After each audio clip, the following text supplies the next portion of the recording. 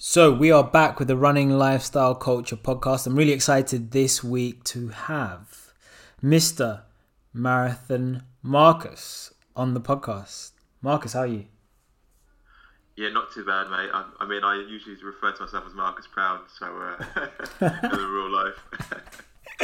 I love that Marathon Marcus, bro. I think it's very, very, epitomizes probably, your Instagram but on the podcast, you've started to give your intro on this Yeah. podcast, Running Lifestyle Culture. The guest actually, introduces themselves and gives us a breakdown of who they are. So, Marcus, give us a breakdown of who you are. So first and foremost, I'd say I am a father of two kids, husband.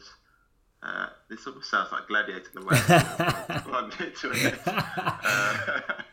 That's good. But no, I mean people know me on Instagram as known for my running. I'm a six-star one marathon major finisher.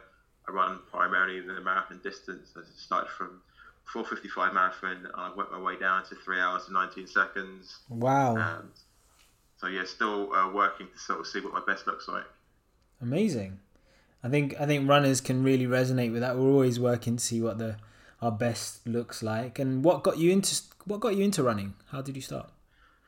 Well, I started running from a friend to do what could have been like a 10K or anything like that. He was basically doing half marathons and things like that, and I was pretty unfit after finishing university. But before that, I played a lot of football.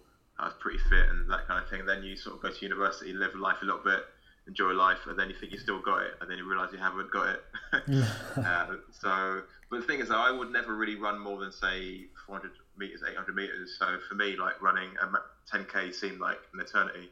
Yeah. So I tried to get out of it as many ways as I could, and he eventually found the race, the Nike Northwest to South race, and that was my first experience of running. Nice. And like when you started running, were there some things that you were doing, like errors you would do that now you're like, why was I doing that? Yeah, I mean, there's so many rookie mistakes that I Yeah. can sort of tell you really of everything not to do. Yeah. Firstly, was the kit. Yeah. Obviously, you don't need to spend lots of money on the kit, but I was basically wearing my football kit, which was Mhm. the wrong sort of stuff to wear, and I was wearing the wrong shoes. So get yourself some supportive shoes. Next mistake was trying to run every session like I was trying to set a PB, trying to run it faster than the day before. Yeah. Again, that's a rookie mistake. Not Yeah. really understanding the way that respecting the aerobic side, the 80-20 rule. Not really respecting strength and conditioning.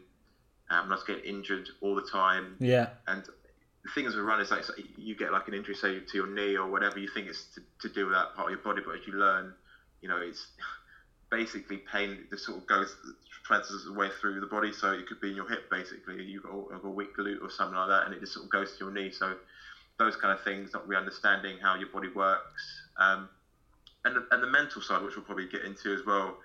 I think in life sometimes you can feel like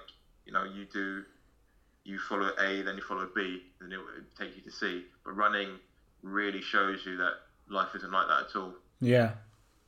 It's a bit of a roller coaster, right? I used to do the football stuff as well. I used to wear football socks. That's like anyone who knows me from when I first started running, they know like that's the thing I do. Football socks was like my big thing, and I loved it. So I'd pull them up in the winter and then have them learn in the summer. So yeah, I resonate with that. I hear you on that one. I And totally relate to that because I think my first marathon I was wearing like a Brazil shirt. It looked like I was like third, fourth reserve for like Brazil. and you kind of we're gonna come back to football shirts. Actually, we'll come back to that a little bit later on. But Yeah. what was your first full marathon? First full marathon was in Abingdon. I was around about 2008, I Yeah, believe. yeah, and like how did you find that? Was it like was it a daunting thing that you thought, oh god, this is gonna be really challenging, or were you like, I got this.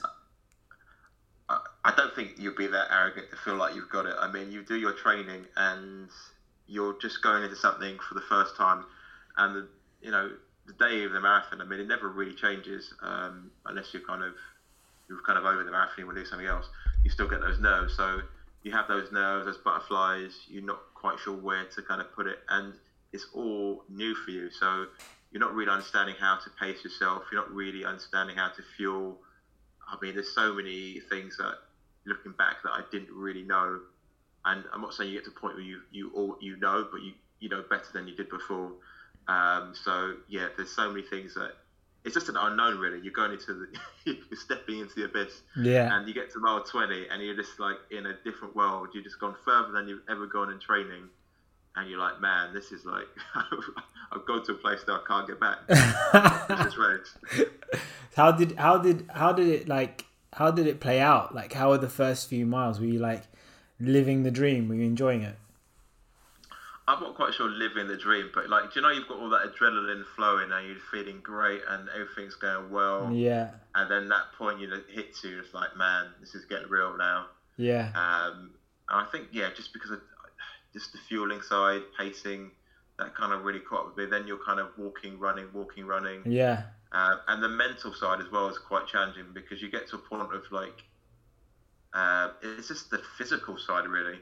And then it makes the mind want to quit. Mm-hmm. So especially when you do it the first time, you're not quite sure. You haven't really gone to that dark place in training. Yeah. I mean, you think you have, but you don't. When you're sort of deep into the 20s, and getting to that point was really tough. But I remember just walking, running, just getting encouragement from the crowd and just being like, man, I just want to get to the end. You sort of, you have the doubts for sure, but you get to the end and you're just like, man, I've done it. You sort of reveal a strength inside yourself that was probably always there, but you never really recognised as much. So, I mean, it definitely wasn't an arrogant sort of thing. It was very much a new experience, and just trying to do something different. Yeah. And how far into your running journey were you before you did your first marathon? Probably like 2 years. So I think I did a lot of 10Ks and halves. And again, it's another rookie mistake. I got into it running. I didn't get into it as a junior, so I didn't really have the sort of fundamentals and a coach and just someone to sort of really teach you what to do. I got into my 20s and just kind of really went at it with more like brute force than actual finesse. Yeah. And skill and learning, and your enthusiasm can take you so far. And I think I raced too much without sort of respecting the other side. The nutrition, the sleep, just the training. Training isn't just 16 weeks and then you're off. Yeah. Do you know what I mean? You're just maintaining throughout the year. So so many factors that I look back at it, but to be honest, you don't know what you don't know at the time. So I don't give myself a hard time. Sometimes you just gotta try something new and just see what happens.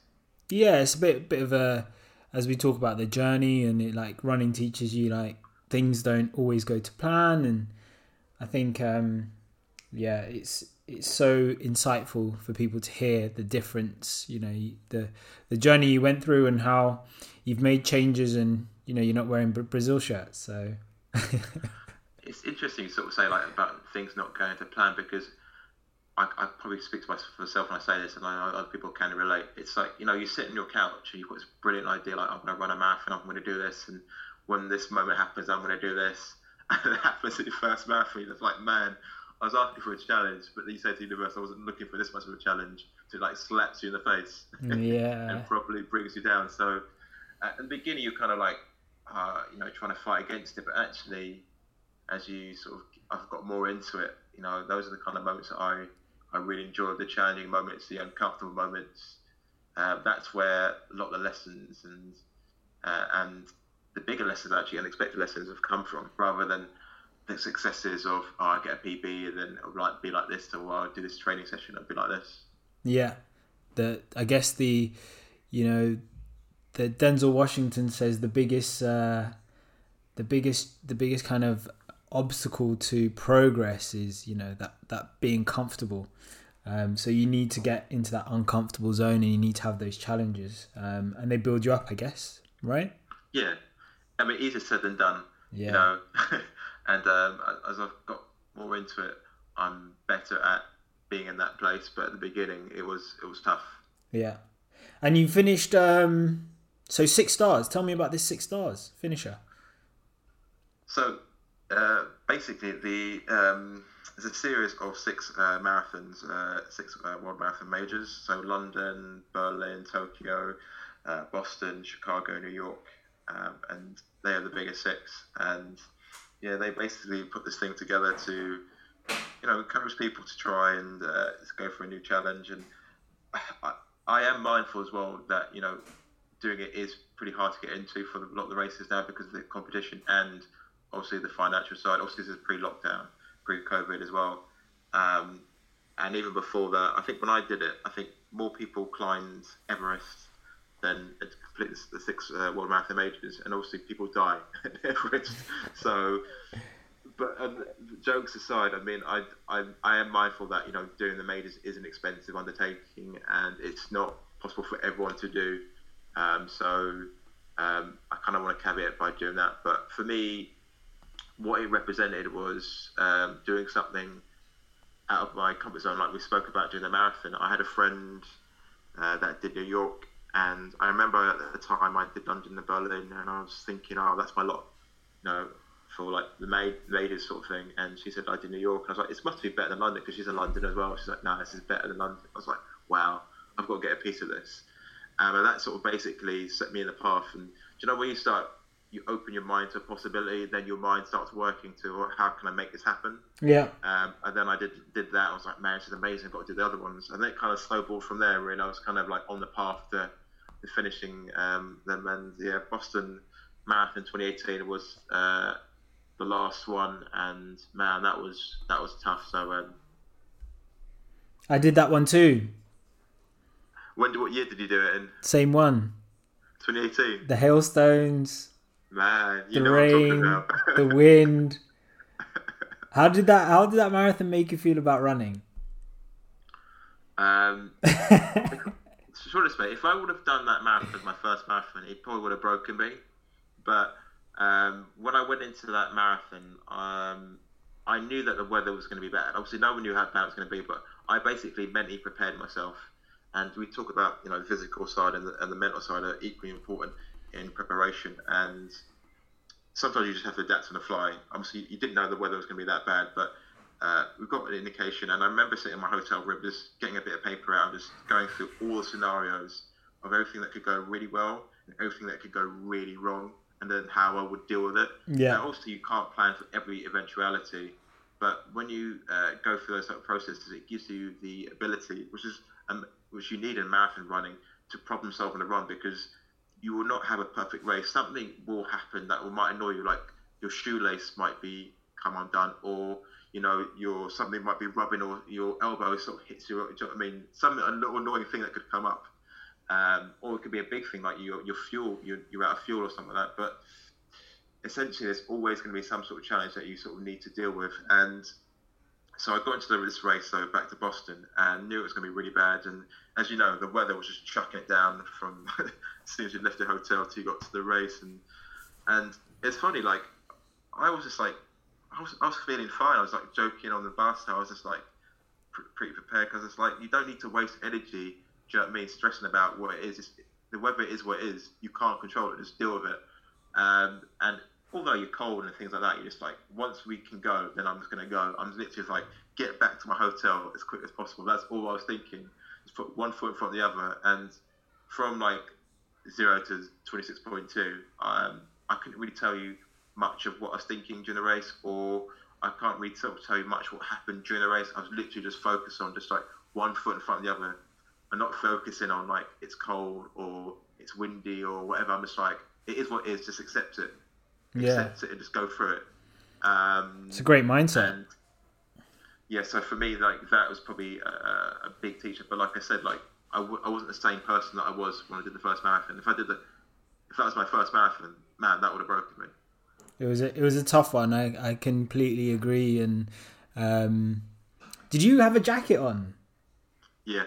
Yeah, I didn't have a jacket on, Marcus. It was crazy.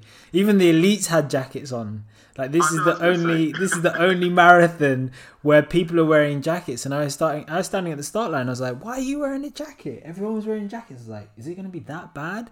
So they had a wind chill which took the temperature to like -2. We had hails, we had rain, torrential rain. That was an experience. But I think once you run Boston 2018, you can run anywhere, right? Yeah, exactly. I mean, like you say, it was just like that weather was like from point to point. People, if you're not running Boston, it is point to point marathon. There's no loops. Do you know what I mean? It was literally like that the whole way. Headwind the whole way. I respect you for like not wearing a jacket. I was just like, if the elites are wearing a jacket, I had sunglasses on as well, Marcus. I was out here. I was protecting myself from that wind. I was like, I don't want to see anything or anyone. It was just try and stay in the zone. But that was there was a bit of walking. I'm telling you, that marathon was. My body temperature must have dropped, and I ended up actually in the tent, in the medical tent. So yeah, did you manage to leave unscathed after the marathon? Yeah, pretty much. So I did like a video for Marathon Majors afterwards, which is, I think, obviously people have seen it online, where they sort of captured my sort of feelings post marathon, which is kind of amazing. But it's cool. Really weird. Like when I finished the race, I was kind of in that kind of mode of just like I'm still focused in the race. I was just still focused, so I wasn't really feeling anything. I was just kind of just in that process orientated mode. Yeah. And I was just like, once you cross the line, then the cold hits you, and you're just like, man, this is really cold. Yeah. Like my teeth were chattering. I was just like, just get back to the hotel. Thankfully, I didn't need to go into the medical tent, but man, when your jaws start chattering? Yeah. I was feeling that, and then you just, when you stop and you're just like standing still. Nothing works. Nothing works, man. Right? And but you got through it though, did you? Yeah, got to the finish line. But yeah, it was insane. It was an experience, and something that anybody who ran that year, you've got that kind of mutual understanding, right? You got that kind of you experienced it. Did you? And when it rains as well, you think, is it like Boston rain? Yeah, every time you're like, is this gonna be like? You've almost got like PTSD, right? You're like, oh, is this gonna be like that? Or so did you get your 6th star there? Yeah, I got my 6th star there. Amazing. Funny enough, we talk about the PTSD type thing. Like I remember I got a place to run London as well. And that was like 6 days afterwards. Yeah. And the weather was like opposite. It was like baking hot. Yeah. And I remember before starting the race. And those times you have a thought in your head, and you're just like, man, and you say it in your head. If you don't realise you've said it out loud, I was like, oh God. And people were like, oh, you're right. I was like thinking back to Boston. I was like, man, I can't deal with it. Dude, I had a few dreams. Yeah, I had a few dreams, bro. I definitely had a few dreams about how cold it was, and like people had to do my laces because I couldn't do them up. Like I was that cold. Like I'd just be like, please, can you do my laces? I can't use my hands. Like during the race, it was funny. You talk about your laces getting undone. That's the only race that I've actually had that happen to me. And I couldn't do them up. It was insane. It was an experience. I feel you, man. I had the same sort of thing happen. Like my laces are undone in the beginning, and your hands are like ice blocks, and you're just trying to do it. It's like I stopped twice to do my laces, and I was like, so you start thinking crazy thoughts. You're just like, I'm going to throw my shoes off. I was going to run barefoot.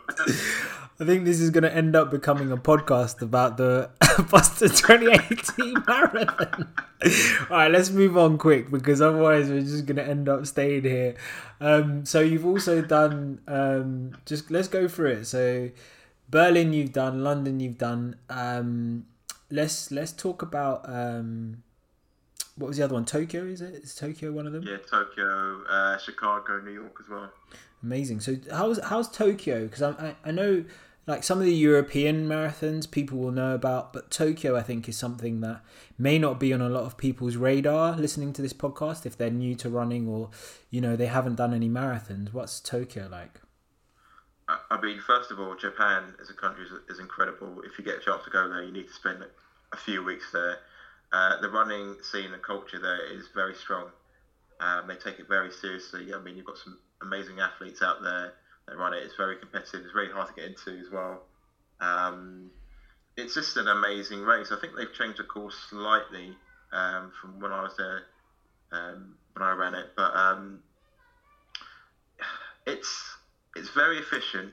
It's very clean, and I've got to say, like, the thing I liked about it was just the how clean it was. I mean, like, people were very conscious about dropping litter, or if litter was dropped, like, the attendants there, the stewards were picking them up, and I swear, like, they were like ninjas. They were so nimble-footed, man. They were just like in and out, picking up the wrappers and just moving out. And also something that made me laugh as well was just like they had like police officers like running the marathon. And I was just like, come on, guys. First of all, you're doing your job and you're running a marathon. Now you're just like you're making us all look bad.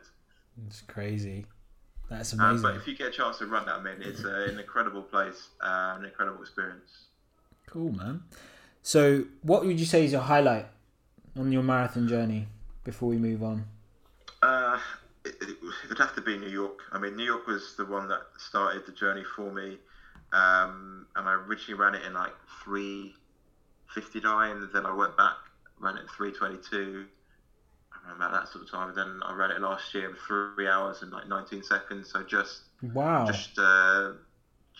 close to sub 3. But yeah, so that's my my marathon PR currently, and yeah. And that's a tough course, right? Man, it is a tough course, and it's because also the concrete and the roads just really beat your legs up on especially on the rolling sort of hills as well, and you just don't really. Yeah, I mean, it's tough. I mean, I got to like mile 20 on pace, so I ran about 2:15 pace, 2 hours 15 minutes. And I was like, no, I'm feeling good. And man, it just took it out of me. So, and that's the thing about marathons, you don't always get it right. I mean, sometimes you can go really hot and then just not hold it to the end. But ideally in a marathon, it would be great just to, like run the first half with your head. So the first half, like 0 to 20, and then run the last 10K with your heart, basically. And whatever you've got left then, just give it there. But New York is almost a strange one, because you can't give it straight away at mile 21, 22. I think you still need to hold, and it's kind of like I'd love to go back and do it again just for the challenge, because it's such a difficult course. Just to give it another sub 3 shot. Yeah, I mean, if you can run 3 hours 19 seconds in New York, I think you've got a really good chance in terms of your future marathons, right?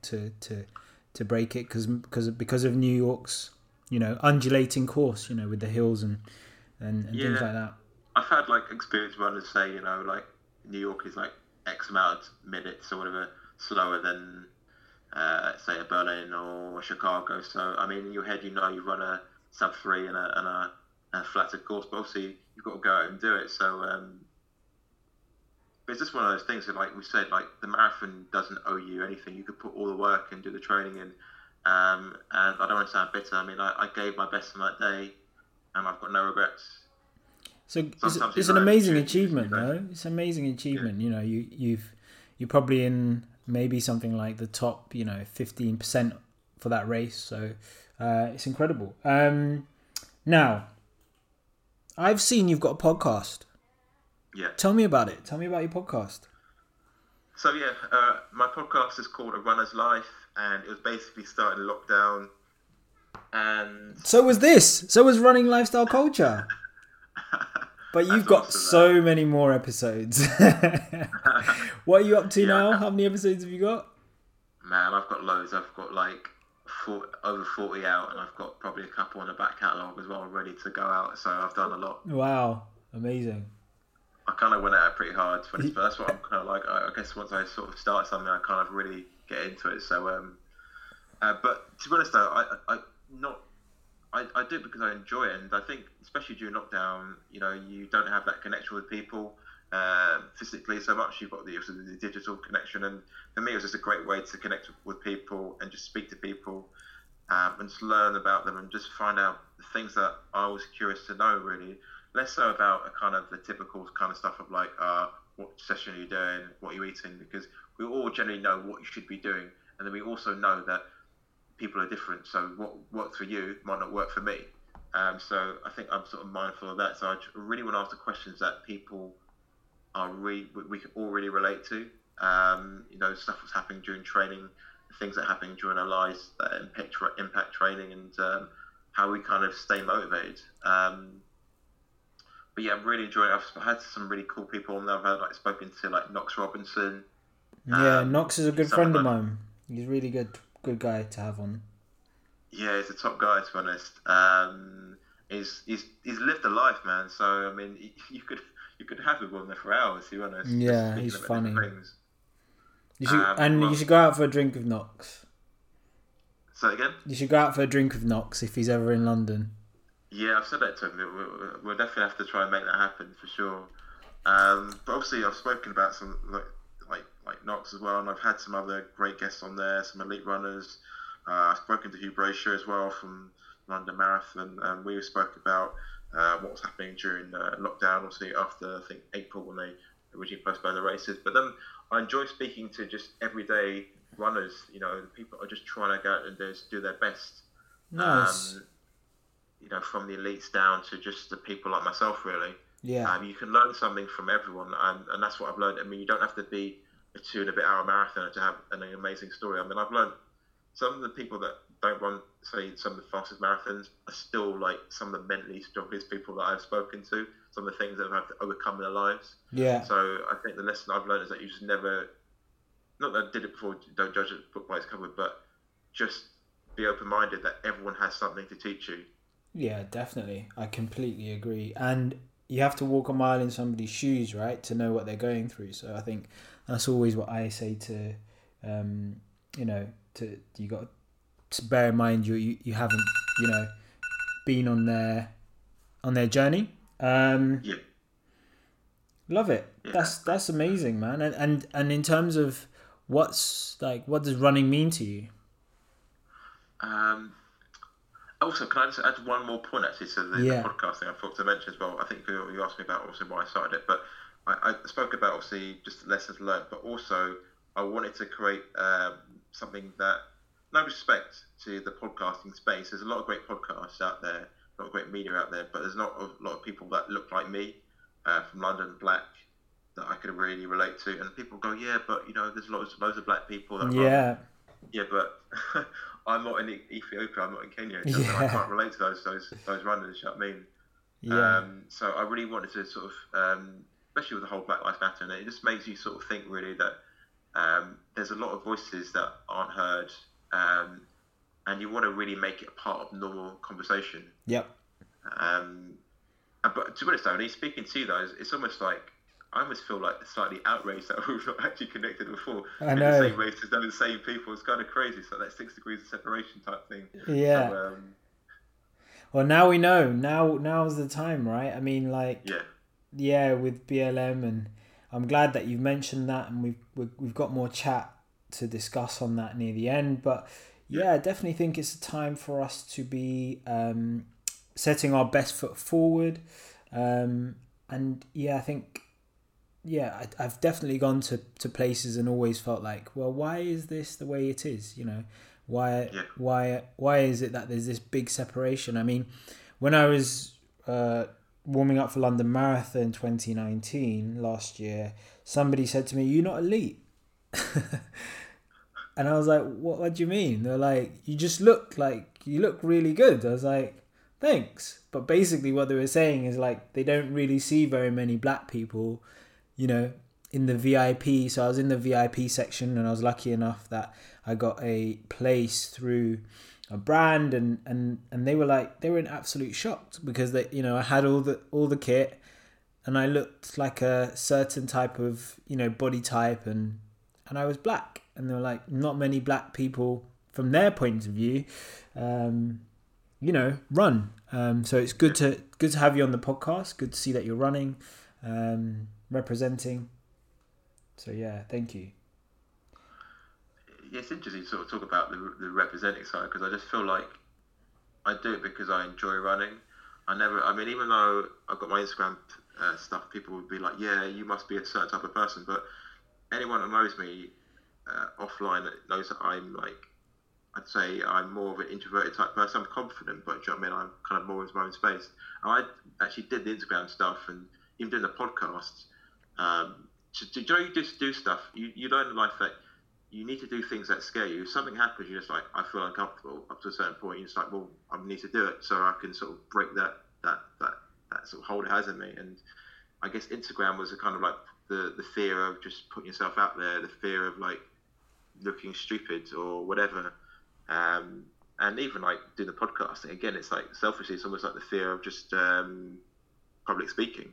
Yeah. So I feel like, you know, doing this and talking to different people, and the amazing beauty of it as well is like it's really hard, not hard, but it's more difficult when you're talking to someone in a podcast and you haven't got like, you can't see their facial reaction, so you can't really build a rapport, you can't see their body reaction, so you have to really, really rely on your listening more so to kind of really build that rapport. And I feel it's really builds skills that you know what I mean, you sort of really take for granted. Yeah, definitely. And you have to build that connection, and yeah, I think it's a lost art a little bit, and it's good that we're bringing that back. Yeah, for sure. So yeah, back to this question. Yeah. What does running mean to you? It means a lot of different things, really. So right now, running represents freedom. It represents expression. I've also spoken about the colour side. It's a time where I almost don't have to consciously be reminded that I'm black. Not that it's a thing that gets brought up all the time, but it's one of those subconscious things that you feel from when you walk into a place or whatever, or you're reminded of. So for me, it's like just that little break from, I don't want to say break, but just a time where you can actually be with yourself and just be mindful of yourself and how you move through space.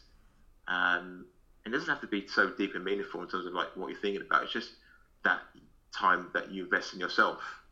You know, the miles that you're doing, you're investing those miles into your body. I mean, you're showing your body that you respect yourself, and you're showing your body that you respect your mind by, you know, giving yourself that sort of thinking space. So there's that sort of benefit. There's a freedom side, and also for me, it's just about trying to be my best self. Really, it's just an expression, a tool, which you can use in other areas of your life to help you be your best self.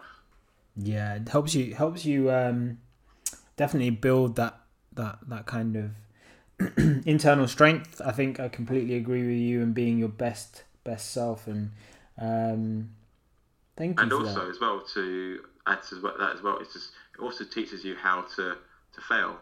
And I don't know if you had this as well, like growing up, like failure was almost seen like criminal. You could not fail, especially being black. You're just like, you need to be X times better than your white counterparts. You need to be this, you need to be that. You can't mess up. So you go through your life sort of with that kind of chip in your shoulder, and as you get older, you realise what's true, what's not true, what's yours to carry, what's not yours to carry. Yeah. But I think essentially running has really taught me to kind of chill out a little bit more and just be like, okay with, I don't say failing, but failing is not a dirty word. You know what I mean? Like, you could put all the effort in and you might not get what you've done, but if you could turn around and be like, I gave it my best, you know, no one could take it away from you. Yeah, definitely. Inspirational Marathon Marcus, honestly. So, you have talked about failing. Why is breaking 3 hours in the marathon something you want to do? So last year I spoke about breaking 3 hours, and it's just the next goal, really. I don't want to make it seem like it's the be all and the end all, and then you get to that goal and then you're done. You know, you put your slippers on, you chill out. In life, we're always moving from a mountain to mountain. You don't necessarily need to be getting faster. Your goal might be to do another challenge or help other people, or do you know what I mean? Yeah. But you always need to be kind of, I don't believe in staying still, staying stuck, because you've got a life, you've got an opportunity. Like, why would you waste it? Just kind of, just kind of holding yourself back from whatever gifts that you have or whatever things you could develop, whatever gifts you can bring into the world. Why would you're doing yourself a disservice by doing that? So I think for me, sub 3 is a goal that I'm working towards, but it's not the be all and end all. But also, you've got to bear in mind, especially with like athletics and anything like that, is you have to be really mindful of the sort of making that goal everything, because it can be quite limiting to a certain degree, because you can almost like put the handbrake on yourself. And I feel like I potentially was getting like that towards the end of last year. Yeah. Where say you're doing your training and you say you've got to run under 650 minute per mile to break sub 3, and you can actually be limiting yourself, especially your training and your mindset. So you have to be mindful on one hand to be like, this is my goal, but I also want to be the best that I can be. Do you know what I mean? It's a real sort of dichotomy between, you know what I mean, just being focused but being relaxed and loose at the same time. Yeah, trying not to let the target sap the enjoyment probably out of it as well, right? Yeah, and if you don't hit the target, you feel wretched, you feel awful. Do you know what I mean? Like, if you make it your everything, then you've got everything to lose. Yeah. So it's a real challenge, really. I hear you. Took me 9 attempts. Man. So yeah, it's I've been there, and then last year I did it and ran in 250. So, I've been there, so I know what you're going through, bro. And what I would say to you is, what you've said right now in terms of allowing that relaxation and giving yourself space is probably where I got better as a runner. And I think that's probably one of the key factors. And I feel confident you can do it because you're attempting it, right? Yeah, it's really great to sort of hear from your side, and it just goes to show in life that people can look at you and think, it's all right for Manny, he just does it. But like me, like, you've come back so many times to come in and make that happen, and it's such a great lesson for life that, just don't give up, just keep going. And that's the way I sort of feel like it. Like now, I'm just like, I'm one step closer than I was before. Yeah. So my next attempt is, obviously it was going to be London Marathon, but, for the right reasons, it's been postponed due to this sort of global pandemic. So there's lots of smaller races happening across the country. Well, not lots, but I'm taking part in a smaller race, and the same day.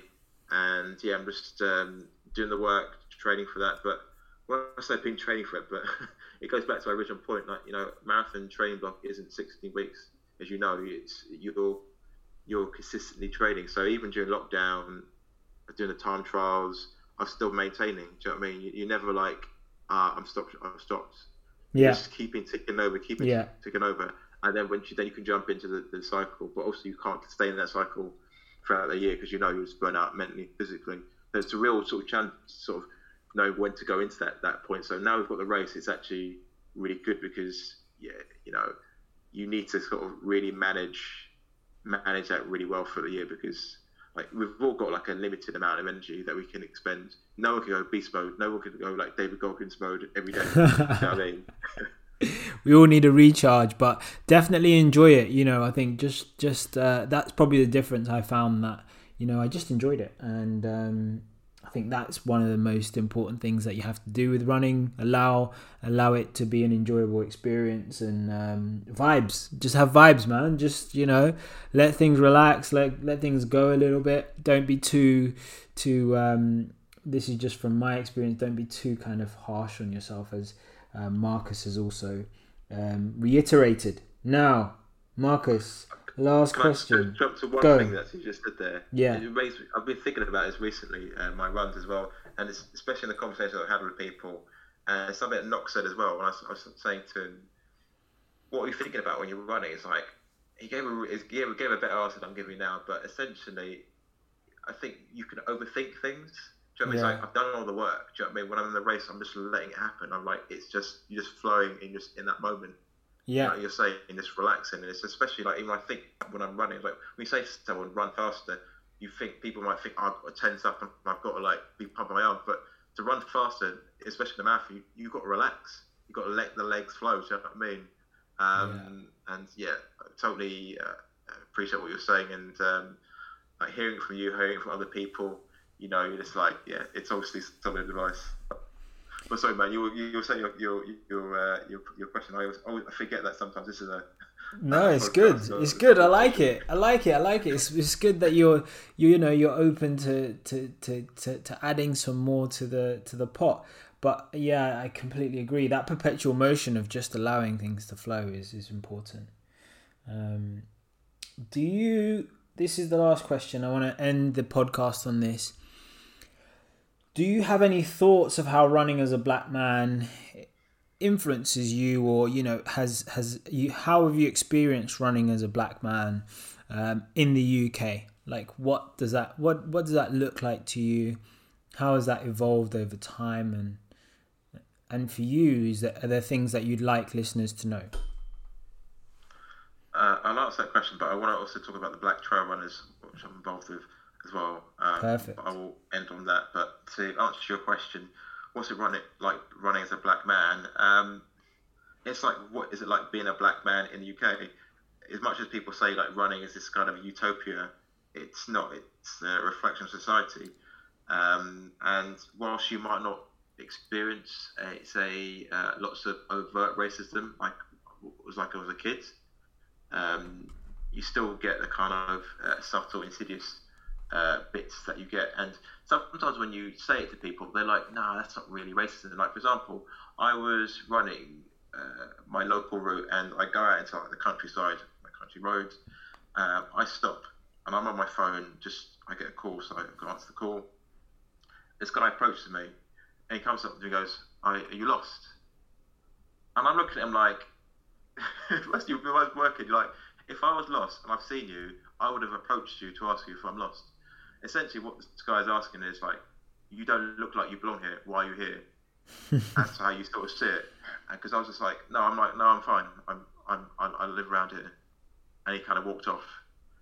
But those are the kind of things that like we would talk about. But if you were to say it to someone, they're like, "No, that's not really just asking you, just being nice." But like, no one approaches you if you've not approached them to say, "Are you lost?" If you're lost, you generally would be the first one approaching them. Yeah.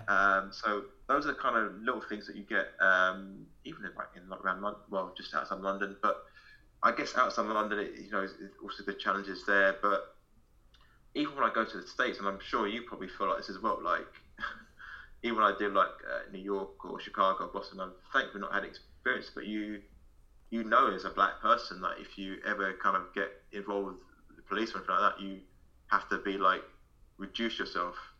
Do you know what I mean? So you're always worried about a situation, even traveling abroad. And so you're always like consciously aware. And like I said, like sometimes for me, like running is an amazing thing because you can just not forget, but you're just not having to be consciously reminded or consciously thinking about, or subconsciously even thinking about what you look like and how other people see you, because you're just being you, moving through space. Yeah, definitely. So yeah, it's a real kind of challenging sort of. How do we change things? Man, that's a good question, because Well, you just look at things through history. You just think, man, like certain things happen, and you think, oh, this is the time where things are going to happen. It's going to change. This is the time where things are going to happen. Like I'm sure, like with Emmett Till, like years back, when they opened the casket and they showed his body, like people were thinking, like this is going to be a change, but it didn't really do too much. You know what I mean? And there's different things in history there. You think, oh, okay, this is going to change things. We've had so many people dying, like police brutality. And I know a lot of this coverage has been given to a lot of stuff stateside, but here we've got like Mark Duggan, George Charles Jimenez. Do you know what I mean? There were so many people in the UK, but because there wasn't like someone with an iPhone or a smartphone capturing it, do you know what I mean? We weren't so. We didn't have to see what happened with George. We didn't have to see what happened with Ahmad. I mean, seeing Ahmad, that video is just like so. Do you know what I mean? Yeah. It's a black person, that's hard because you're thinking, he's just going for a run.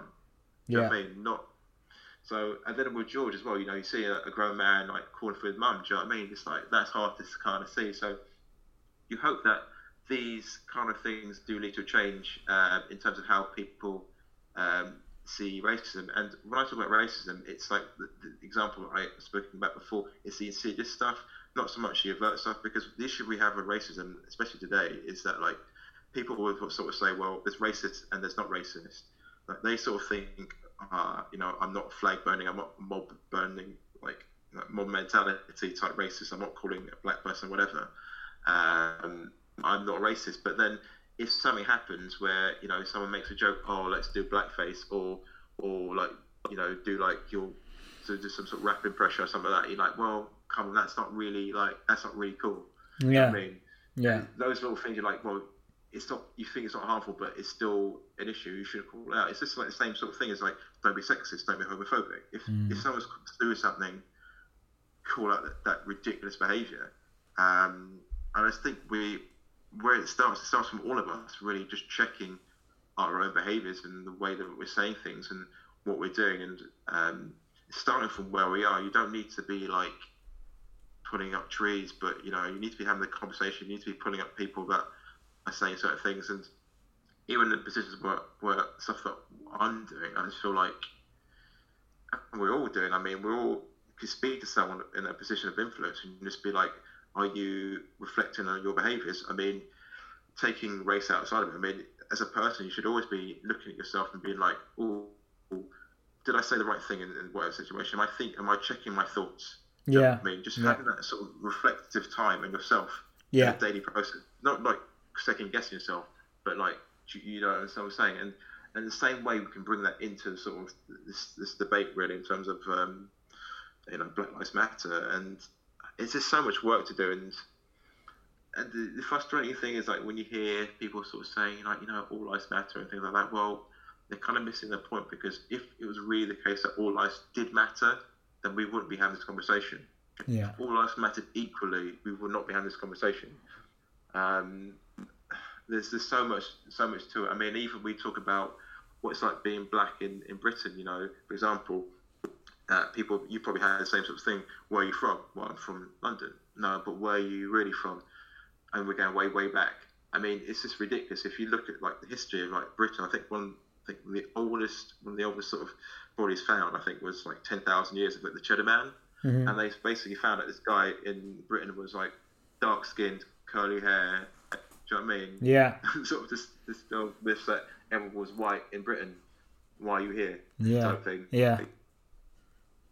And it's that history, that education, and that kind of stuff isn't really taught in schools. It's like it starts from like when we're young. I mean, you probably just learn a little bit about slavery, and it was like, oh, it's really bad, and we stopped it. But if you look deeper, it wasn't like that. I mean, like how many people were paid off so that that could happen? Yeah. I think in the UK only just got out of debt for paying all the reparations for that.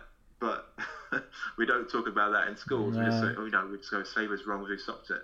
No, you're I mean, I'm going through the tangent here, but I mean, there's just so many things within society about how,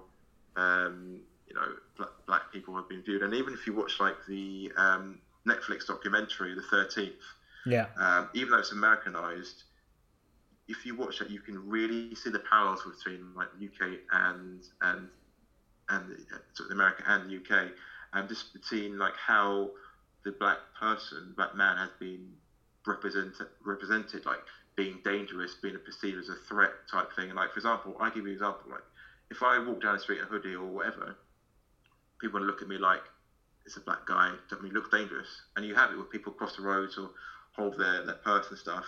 But then it's funny enough, like when I had my kids, I'd be walking out with my kids, people are smiling at you like you just like it's just such a weird situation. The same people that are like wary of you, like now smiling, like you're like, oh, you're an okay one, you're good. Yeah, I was okay before. Do you know what I mean? Yeah, so, it's a tough one, very tough situation, and you're doing stuff. Let's talk about ultra. What's Black Trail Runnings? Yeah, sorry. Ultra running is Dora, but yeah, Black Trail Runners. Let's talk about that. Yeah, so obviously some people might say, "Oh, but you're a road runner, so why are you doing trail running?" But I'd say that if you look at sort of the UK, a lot of black people say would live in urban areas. Yeah, and there's not a lot of access to kind of running in those sort of country areas. I mean, I said to you, example of me, running where I was, and people are like, why are you here? So you lost. Yeah. So some people don't feel comfortable sort of just leaving London to get a train to go at a different area to run in. Lots of people will say like, oh, it's not an issue. And just because it's not an issue for you doesn't mean it's not an issue for other people. It's like, just because a woman's experienced sexism and I haven't as a man doesn't mean it's not a real valid experience. It's not right for me to sort of dismiss it. So there's a lot of kind of issues in that sort of side, but so I got involved with a group of other great runners, like you mentioned Dora as well, and we're just looking at basically just trying to encourage representation and access into trail running. And I know that road running tends to be like the access into it, but running in the trails or just running outside of nature is an amazing experience.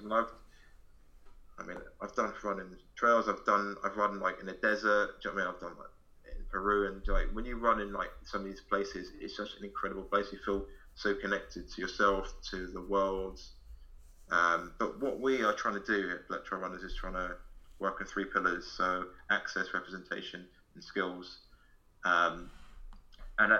Initially, we've wrote an open letter to race directors about. It's almost like a tongue-in-cheek type thing, asking about data, because we know the question is like, how many black people are in your races? And we know there's not going to be a lot, or they've not asked the question. So we basically started the conversation that way, and we've been really surprised by actually the amount of races and that have sort of come to us and said like, this is something we think about. We're not sure how to go about it, but we'd like to get involved. And so we're having conversations now about that. We've got some other things in the pipeline which we kind of want to share. That's great. In due course. But essentially, it's just working. The issue really before is just like, if you don't see yourself represented, it's hard to sort of to be there. But also, if you're not at the table, then you can't be represented. No. I remember listening to an interview. Someone said about Rihanna. She said Rihanna, she was doing like something with a brand, and she was at a table, and all the people, she said like, she'd get up and she walked. She said, "This is my team." They're like, "Yeah." She got up and she walked. I was like, "There's no one in here that looks like me, so I'm at work with you guys." And obviously, we can't all be in that position to do that. But the point is that like what we're trying to do as well is just be at the tables, have at the conversations that matter. Yeah. To not just be like black, but just be like, are you making sure that you are equally representing everyone, so everyone can sort of look at it and be seen? Yeah. It's not ultimately that you want to be like create like a separatist type Black Trail Runners thing only. The point is, the reason why I say it is because what is normal is white running subconsciously. So what we like trying to do is just trying to make the black runners within the trail experience more normal and part of it, and not feel so alien. And you get some real sort of genuine things. Like, we've been trying to set some things up, and people are genuinely like, well, are there going to be other people that are going to races that look like me? And you're like, okay, well, that's a genuine sort of concern. Do you know what I mean? Yeah. So it's not always a case of just like, here's a place, go and run it. It's like, okay, we need to kind of be there in numbers as well. Yeah. With other allies as well. It doesn't have to be like a black group, but do you know what I mean? Just a group that's diverse as well. But there's like so many points to access. It's not just here's a race entry, here's some shoes, here's some poles. Yeah. Here's a hydration pack. Yeah. Go run 100 miles. It's crazy. David Coggins style. Yeah. I mean, to be honest though, like, I can, on one hand, like, people look at it and be like, just pull yourself up by your bootstraps, like David Goggins or that kind of thing. Like, I could look at it and be like, for me, the 6 stars, I'm going to be like, I didn't see a black person do it, but I thought I wanted to do it. But I appreciate everyone's like that. Yeah. You know what I mean? And just because that's my mindset doesn't mean that you should disregard other people. That's why I'm more open and mindful to listening to what other people say. And that, I think, is you probably doing podcasts as well, and in your line of work in sports as well, you get to learn and speak to people and understand where they're coming from. So, and you learn that even the kids, like, you just can't put your own opinion on someone. If someone's going through something, listen to it. Amazing. People want to be heard. Amazing. Love this energy you got in there, and that was great.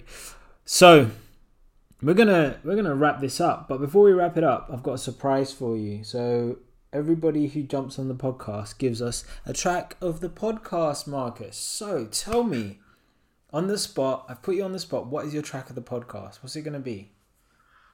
Oh man, So I tend to listen to audiobooks. Okay, If I'm being okay. honest. We can't play I've got 10 like seconds of an audiobook though. Okay. Honestly, I listened to David Goggins, like Can't Hurt Me. I listened to that on repeat quite a bit. But in terms of songs, I mean, I'm probably not going to do myself any favours here, but Eminem, Not Afraid. I mean, for me, that kind of signifies just life, just like not giving whatever, just going out and just doing it. Okay. Not being scared to fail. Okay. So yeah, that's kind of one of my songs on my playlist. Eminem, Not Afraid. Not Afraid. So I'll be playing Eminem, Not Afraid, 10-second snippet. Marcus, this has been the Running Lifestyle Culture podcast. Thank you for jumping on. I'm going to let you go, and we will talk soon. Awesome. Thanks for having me on the show, man. It's been great talking to you. Lovely. So my guy Marcus asked for Eminem, Not Afraid. 10 seconds of that song. Here we go. It's been a ride. I guess I had to go to that place to get to this one. Now some of you might still be in that place. If you're trying to get out, just follow me. I'll get you there. You can try and read my lyrics off of this paper before I lay 'em, but you won't take this thing out these. So, go away, listen to that track. Eminem, Not Afraid. This has been the Running Lifestyle Culture podcast, hitting you with another episode, chopping it up with Marcus. He's about to run London Marathon virtually and crush 3 hours. My guy Marcus, big love. Travel well. Looking forward to chat with you in the post-mortem of this marathon. Coach Manny, out. Peace.